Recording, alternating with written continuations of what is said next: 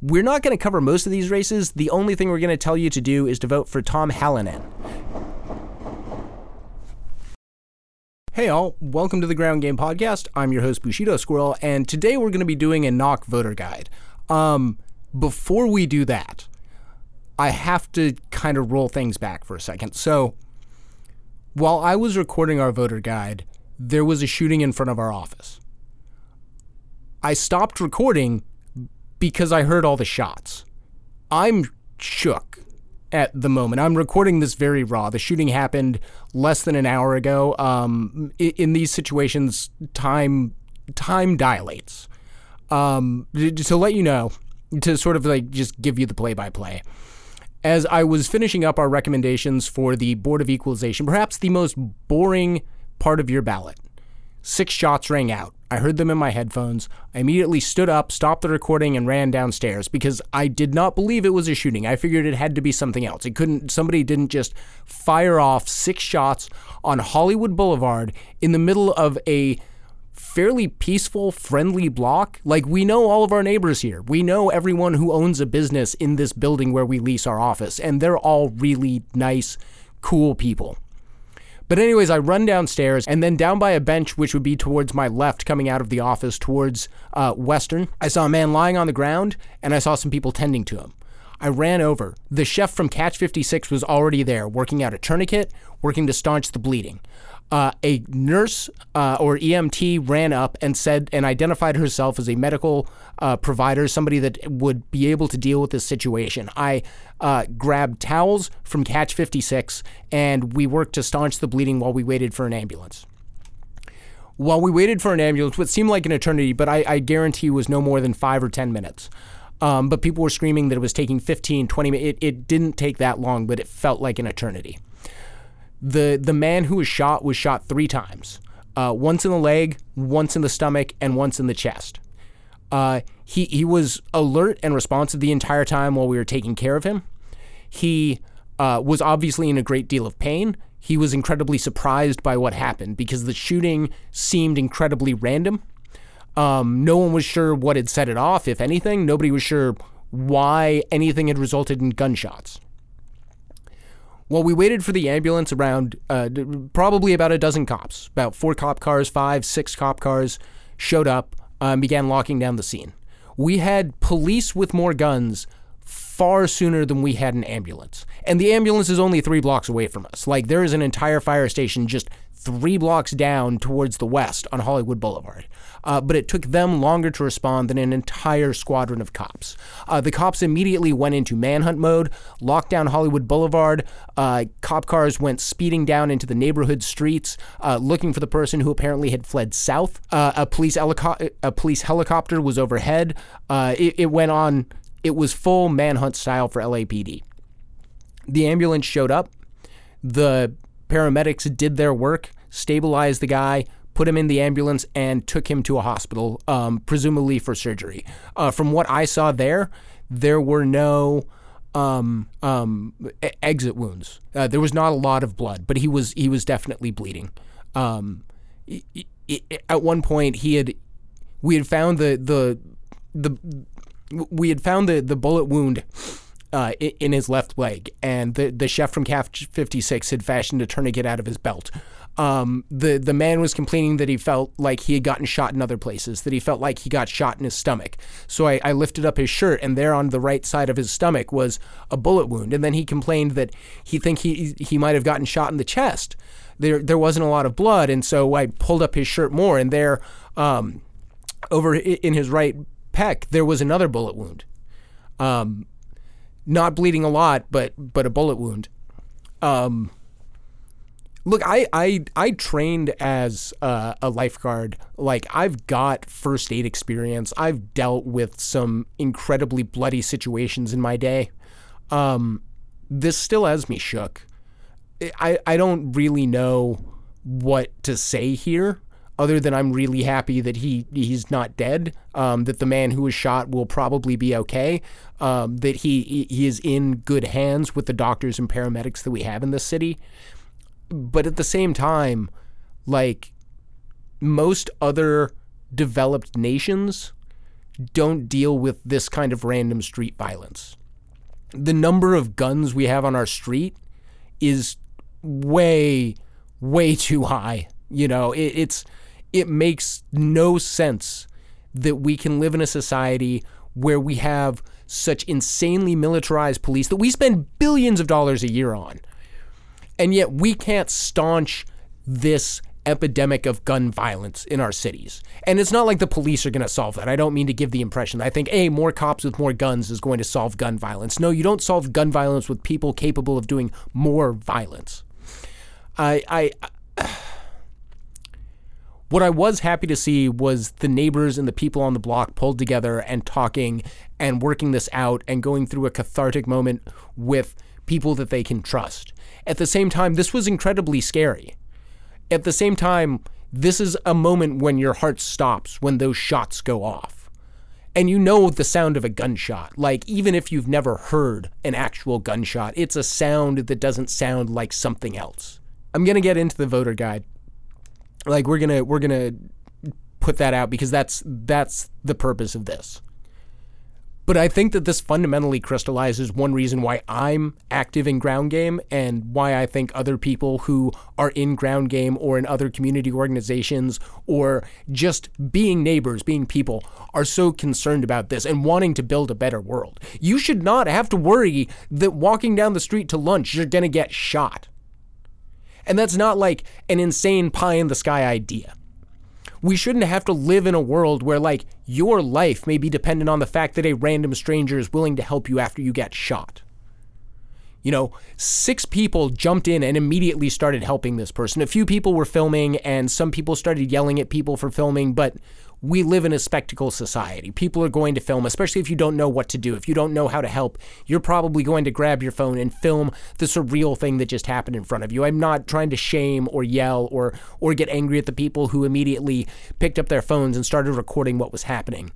It's more a matter of the fact that we haven't built a society that deals with these issues or protects us from seemingly random acts of violence. If we want to see an end to this kind of stuff, if we want to see a better society built, it's not going to be because we gave LAPD $4 billion a year, or $10 billion a year. We're going to build a better society because we want to build that for ourselves and our neighbors. I'm kind of oscillating between anger and extreme sadness. The adrenaline rush is beginning to wear off, and my brain is beginning to settle into that haze of a post-trauma. It's not a fun place to be. And too many of us exist in that state every day, even in the course of our normal lives. We can't run a society where everyone is traumatized. We can't build a better future when everyone is stuck in their defense mechanisms because they're afraid. We have to find the bravery and the courage to stand up together so this doesn't happen. And I know that seems like an insane request. Until we build that world, and it will seem insane that this sort of thing ever happened. Anyways, I thank you very much for bearing with me through this cathartic moment. The way I deal with trauma and the way that I deal with surprising and upsetting and disturbing events is to talk about it. And I want to sincerely thank you for listening to me ramble and rant for a few minutes. Because if we're not voting to put an end to this sort of thing, if we're not organizing to put an end to this sort of violence and life-threatening behavior, then what are we doing? Ultimately, everything that we do and everything that we orient towards has to be building a world in which we all feel safe and secure, a world in which we all know that we can walk down the street and know that we'll get home safe. Anyways, without further ado, here's Knock.LA's voter guide for 2018's midterms. This week, we're talking voter guides in the state of California. So as you know, we publish Knock.LA. This is our second voter guide that we've ever done because, hey, we've only been around for 2 elections. But let's get into the midterms. We're going to start off at the top with the state propositions. So what I'll do is I'll give you a breakdown on what the proposition is and then which way we think you should vote on it. If we're kind of ambivalent, I'll fill you in on which way we're kind of recommending or which way our writers are leaning. But remember, this is just kind of a guide. You should probably read up on the races, figure out what it is that you want to be voting for and what you want the state to look like after this election. But anyways, let's start with the proposition. So Proposition 1. is a $4 billion bond for veterans housing, basically to build housing for vets who might find themselves unable to afford rent, who are currently living unhoused, or are in other dire circumstances. We're saying yes, house veterans. Like, these are folks who have given a portion of their lives to serve our country. Whether you agree or disagree with military service, we still owe these veterans some semblance of a life, especially if they've gone through the traumatic experience of combat or serving in a war zone. Asking them to come back to society without any support is incredibly, incredibly bad. So let's get them some housing and get folks off the street. Proposition 2 is a $2 billion bond funded by a millionaire's tax for homelessness prevention. So basically, this will take $2 billion generated by taxing the wealthiest Californians and use it to build housing and flesh out our homeless services. Basically, to give people more opportunities to get into permanent supportive housing, get into bridge housing, deal with any issues that they might be dealing with. We are recommending a yes vote on Prop 2. Proposition 4 is $1.5 billion in bonds for children's hospitals. Again, we're saying yes on this one. Our hospitals in California are really under a lot of dire financial threat. Not only are they paying insane amounts of money for medical supplies and medication and having to pay out to insurers and negotiating with Medicare and Medicaid, but children's health care is uniquely expensive and puts a huge burden on families. Let's make sure that when kids get sick, that they have the care that they need to get better and that families have the support to make it through that struggle. So again, Proposition 4, that's a yes. Proposition 5 is an expansion of tax credits under Proposition 13. Now, Prop 13 is from 1978 and basically makes it so that most homeowners in California and corporations are paying artificially low property taxes. Now, there's already a carve-out in Proposition 13 for people who move to smaller or same-size houses within LA County or a participating county. So, like, if you're an elderly couple with too big of a house and you decide to sell it and move to a smaller house, under the current regime, you would be able to keep your low tax rates by moving into a smaller house. So clearing out that bigger house for another family to move into it, because as you get older, you probably don't need as much space. Your children have probably left the house. You can do with less, and you can also, like, lower the amount of housework that you're doing, the amount of, like, yard tending that you're doing. Proposition 5 would expand this tax credit beyond reason. What it would say is that anyone who's got artificially low tax rates under Prop 13 and is over the age of 55 or disabled could buy any size house anywhere in the state of California and still keep those artificially low tax rates. So if you live in a $1 million house and you move to a $2 million house, you're not going to be paying property taxes based on that $2 million house you just bought. You're going to be paying property taxes on that $1 million house that you sold. So Prop 5, while it's being sold as a way to help seniors and a way to help people who are disabled and a way to help low-income Californians, it does not apply to most of those people. The only people who will fully be able to take care of this tax credit are wealthy Californians, millionaires and up, people who can afford to buy bigger houses, and also people who can afford to buy a house in this economy. You know, if you're in a house in LA and you're able to sell it for like $600,000 or $700,000, you're probably not going to be able to buy a house. Median home prices in Los Angeles right now are over $1 million. Just being able to buy a house takes a lot of wealth. So when the backers of Prop 5 say that they're protecting our neighborhoods and helping low-income Californians, they are flat out lying. We're recommending a no vote on Prop 5. No on 5. We need to undo Prop 13. We need to start refilling the hole that has been left by this incredible giveaway to wealthy Californians under Prop 13. Proposition 5 makes that problem way worse. It can cost us up to $1 billion a year. So vote no on 5 to protect $1 billion a year in tax revenue that we'd otherwise lose. Proposition 6 is a repeal of the recently passed gas tax. Now, the gas tax is basically a regressive tax. It's a sales tax at the pump. Basically, every gallon of gas that you buy gets taxed, and that goes to the states for road infrastructure, maintenance, and road development. Proposition 6 looks to repeal that tax entirely, which is a real problem for the state of California. The 2008 recession left our roads and bridges in a really sorry state. If we're going to build our way out of this, if we're going to fix our roads, fill our potholes, make sure our bridges don't collapse, we need to make sure we're taking in enough tax revenue year after year to pay for that required maintenance. A yes vote on Proposition 6 would mean that the state is in even more dire straits. We would not be able to pay for our roads, our bridges, our infrastructure that gets most of us around. So we're recommending a hard no on Proposition 6. While the gas tax isn't great, the state coffers and our infrastructure badly need this money. Proposition 7 is a proposal to make daylight savings time permanent. So basically, you would no longer have to spring forward or fall back like we wouldn't change our clocks. We're recommending a yes on 7 because the time changes, they literally kill people. There are more heart attacks, more strokes, more car accidents when we change clocks. People lose sleep. People don't like it. It's also really, really silly. Like, it's a strange thing that came out of World War I that kind of got picked up by all the states as a way to, quote, save energy. Turns out that it doesn't save us any energy. Let's not forget, back in like 1914 when they passed this, people did not have central air. People did not have the internet. People did not have TV. Our modern energy use is way different than it was back then. We use energy 24 hours a day. That AC unit you're running all day doesn't save any more energy just because you moved your clock back an hour. Like, that doesn't make a lot of sense in our modern economy. So again, we're voting yes on 7. Become a Time Lord. Take control of the power of time. If you'd like to read more about Proposition 7, then Terry's got a great write-up over at knock.la.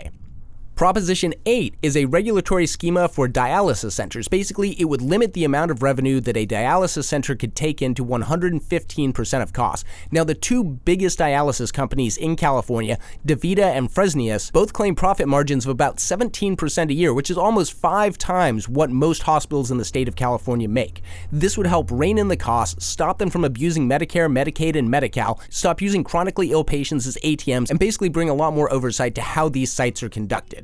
If you'd like to read more about Proposition 8, you can head over to knock.la and read my write-up on it. We're recommending a yes on 8. We need to regulate the kidney dialysis industry in the state of California.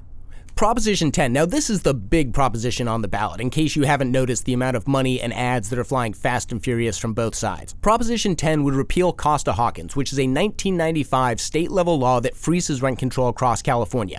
If you had rent control or rent stabilization before 1995, it gets frozen and you can't change it. If you didn't have rent control, you can't pass it under Costa-Hawkins. It really severely limits the amount of leverage and innovation that cities and localities can engage in to stabilize rents or make sure that renters aren't getting gouged. Basically, what would happen after Prop 10 passes is that cities like Los Angeles would be able to pass new rent control or rent stabilization regimes. We're already seeing this at the county board level, where they've instituted 3 rent freezes for people who live in unincorporated Los Angeles. Proposition 10 is getting a lot of juice from the AIDS Healthcare Foundation, the Alliance of Californians for Community Engagement, Ground Game, Power. Basically, if there's a lefty organization out there, they are telling you vote yes on Proposition 10, let's repeal Costa-Hawkins, and bring some safety to renters. If you'd like to read more on Prop 10, Steve Doocy has a really great write-up over at knock.la that you can check out. We are recommending yes on 10. Again, yes on 10. Let's make history, California. Let's bring rent control to our neighbors and protect our communities. Proposition 11 is a little bit of a weird one. So basically what it would do, it would allow private sector emergency ambulance employees to be kept on call during paid break times. Now, this proposition basically comes out of just one ambulance company that owes its employees across the state of California about $110 million in unpaid overtime. Now, there's not a huge listed opposition to it, and the only people really in favor of it are the private ambulance companies. Now, Terry has a really great write-up on knock.la where he talks about his experiences in EMT and the downsides of passing Proposition 11. Basically, one downside that's not getting talked about enough is that if this law passes, those ambulance companies are going to punish municipalities and localities here in California by either increasing response times because they don't have as many employees, or by charging far more for the services that they are currently providing. This is kind of a lose-lose no matter what. NOC is taking an official neutral position. The California Democratic Party has come out and said yes on Proposition 11. There seems to be more juice flowing towards yes on 11, but this is one where either side kind of presents a loss for the voters of California. So you're going to have to make up your own mind on that one. Again, NOC is kind of neutral. For my own part, I'm leaning towards a no on 11, but I don't really know what the solution would be if we passed 11. So now we're going to move down to LA local ballot measures. Now, there are a lot of tax revenue and election alignment propositions that are happening in various cities and at the county level. We're not really taking a stance. There's just far too many of those. We can't comment on every single sales tax proposal from the San Fernando Valley down to Torrance. Instead, we're going to hit the 2 big propositions that are going on here. First, City Charter Amendment B. So Charter Amendment B would allow the city of Los Angeles to form a public bank, basically an infrastructure bank funded by our tax dollars to pay for infrastructure and government business here in our city. So right now, if you want to fill a pothole, what the city of Los Angeles does is it goes to Wells Fargo and it's like, hey, we need $1,000 to fill a pothole. And Wells Fargo's like, all right, we'll loan you $1,000. Here's your reasonable interest rate. By the time we're done paying off that loan, we've paid $2,000 to fill a $1,000 pothole. We keep doing that. Every year, California sends $1.1 billion in interest payments to Wall Street banks. If you add up the principal, the total that we send to Wall Street banks year over year is $3 billion. Voting yes on Charter Amendment B will allow us to build the infrastructure that we need to get away from that. We'll be able to control our own finances and decide what happens to our tax dollars without paying interest to Wall Street. And that's really the key here, is taking away the power of the big banks and building out a new infrastructure. The divestment movement here in LA had some really big successes, getting Wells Fargo kicked out of the list of banks that could handle our money. At the same time, LA City's budget is $9 billion. There are only so many financial institutions on the planet that can handle that amount of cash. In order to get away from the Wall Street banks, we have to build our own bank. And look, voting yes on Charter Amendment B does not establish a public bank. It allows us to figure out what that's going to look like. Now, that will also have to go hand in hand with several changes at the state level that will allow us to license and insure this kind of bank, work that's going to be going on for a couple of years. But if everything goes right and everyone votes yes on Charter Amendment B, within the next 2 to 5 years, Los Angeles will have a public bank.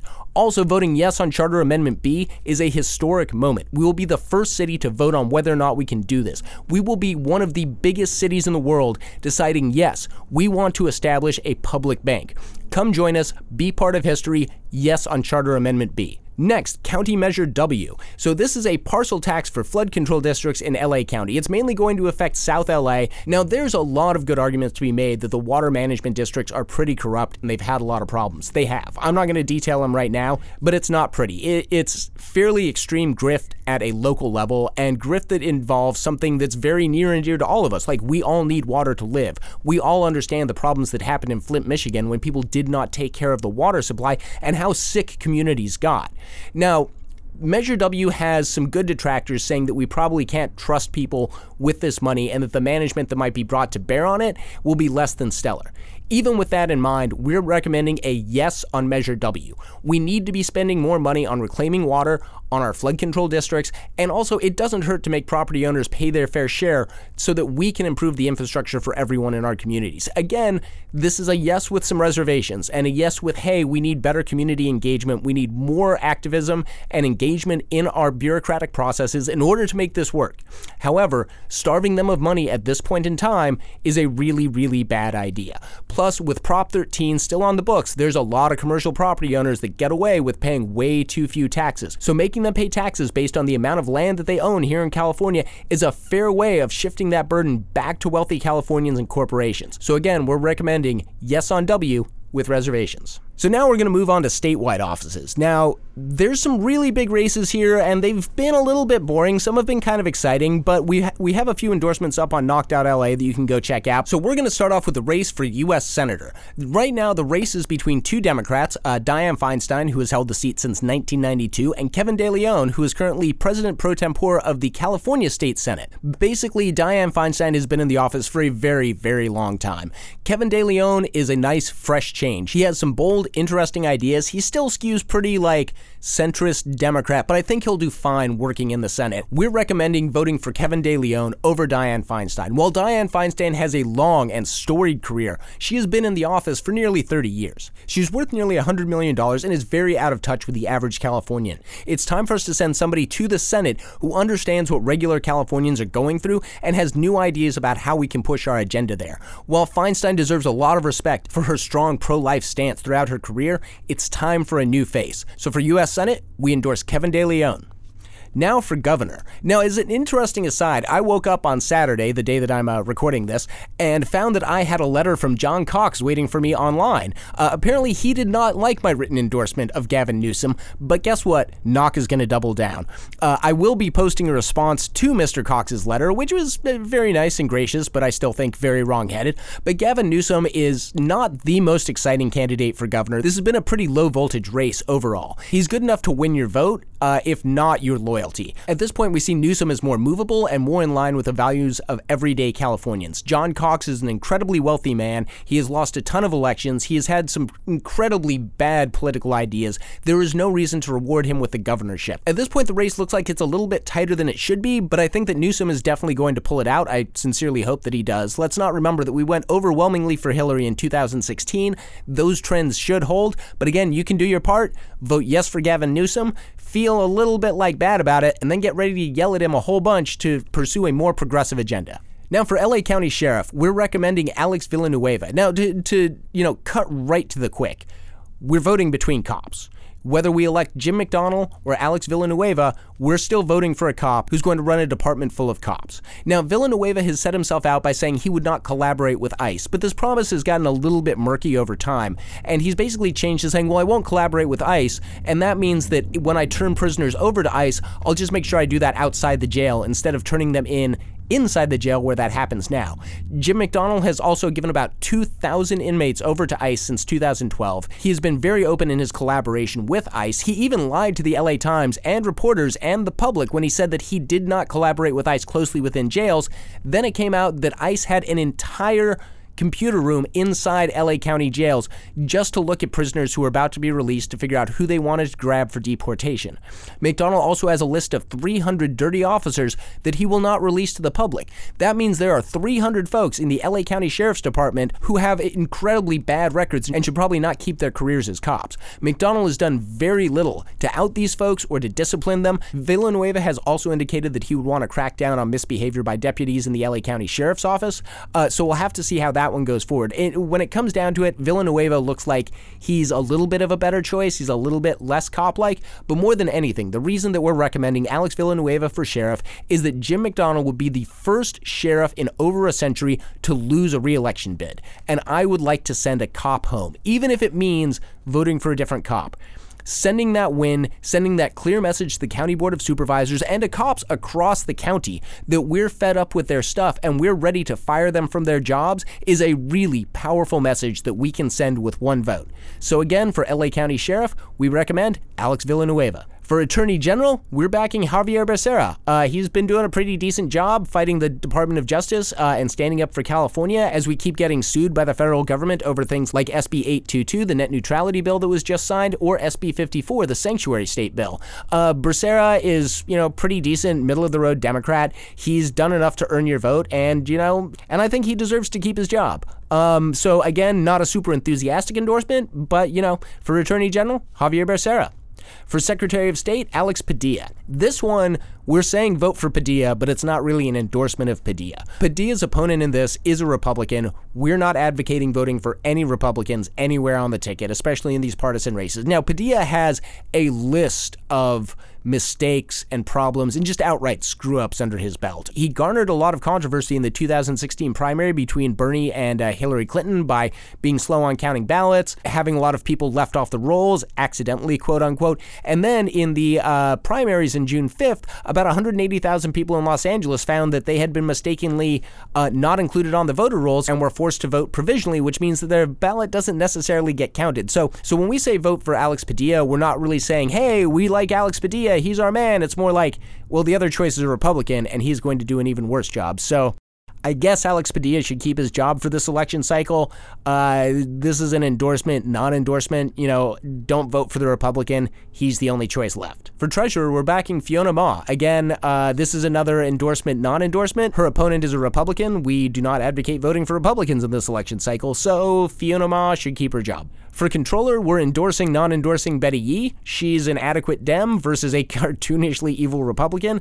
Do not even worry about who he is. You don't really need to think about the guy. Betty Yee should definitely earn your vote for Controller this year. For Insurance Commissioner, we're endorsing, non-endorsing Ricardo Lara. Now again, his opponent is a cartoonishly weird Republican. His name is Stephen Poizner. He's running as no party preference, but Poizner has been a lifelong Republican, has held office as a Republican. He's a Republican. Don't allow his ballot gimmickry to fool you. You want to vote for Ricardo Lara, the Democrat. Lara has been doing a decent job. Insurance Commissioner isn't all that super exciting, but as we see the ACA coming under pressure from Congress and the federal government, we're going to need someone who's willing to stand up to the big insurance companies, and Ricardo Lara has been doing a decent job of that. So endorsement, non-endorsement For Insurance Commissioner, Ricardo Lara. Superintendent of Public Instruction, we want to give a full-throated endorsement to Tony Thurmond. He is a young, very interesting candidate, very engaged in education, and looking to fight back against the privatization of our schools and the growth of charter schools. It's really important that Tony Thurmond wins this and can start setting the tone at the state level so that people like Anthony Villaraigosa can't push their pro-charter school agenda. We need more investment in public education. We need more investment in our students. We need more investment in our teachers. That does not mean giveaways or tax subsidies or more money for privatized education. Public schools are a societal good, and we want someone as superintendent who's going to fight for them. So a resounding yes for Tony Thurmond. So the Board of Equalization is actually several races that are being run. We're not going to touch on all of them. Now, the Board of Equalization was kind of a weird tax bureaucracy type thing. It lost most of its power and probably shouldn't be around anyways. So we're saying vote for the guy who wants to tear it down and do away with that kind of stupid system that's already got no teeth. The fact that we're still having elections for this, the fact that people are still running for it is really silly because it's unclear how much power they're really going to wield or what the use of that position is. It's just basically going to become a giveaway for wealthy folks who run and win office and then are able to make their career by basically getting paid decent salaries by our tax money.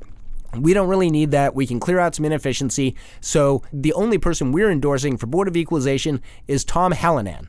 Now we're moving on to U.S. Congress. So we're going to go not cover every district because there are way too many in California and most of them don't relate to us. So we're just kind of going to go through quickly and name the big districts that we think that you should definitely be voting in. So in District 22, Andrew Jans. In District 23, Tatiana Mata. In District 25, Katie Hill. And if you'd like to read more on this, you can check out knock.la. Spike Friedman has a really, really good endorsement up talking about why he's supporting Katie Hill. Quote, Katie Hill has the most compelling resume, the better platform, and the best chance to flip LA County's lone remaining Republican congressional seat. So if you get the chance to vote against Steve Knight and for Katie Hill in CD 25, definitely do it.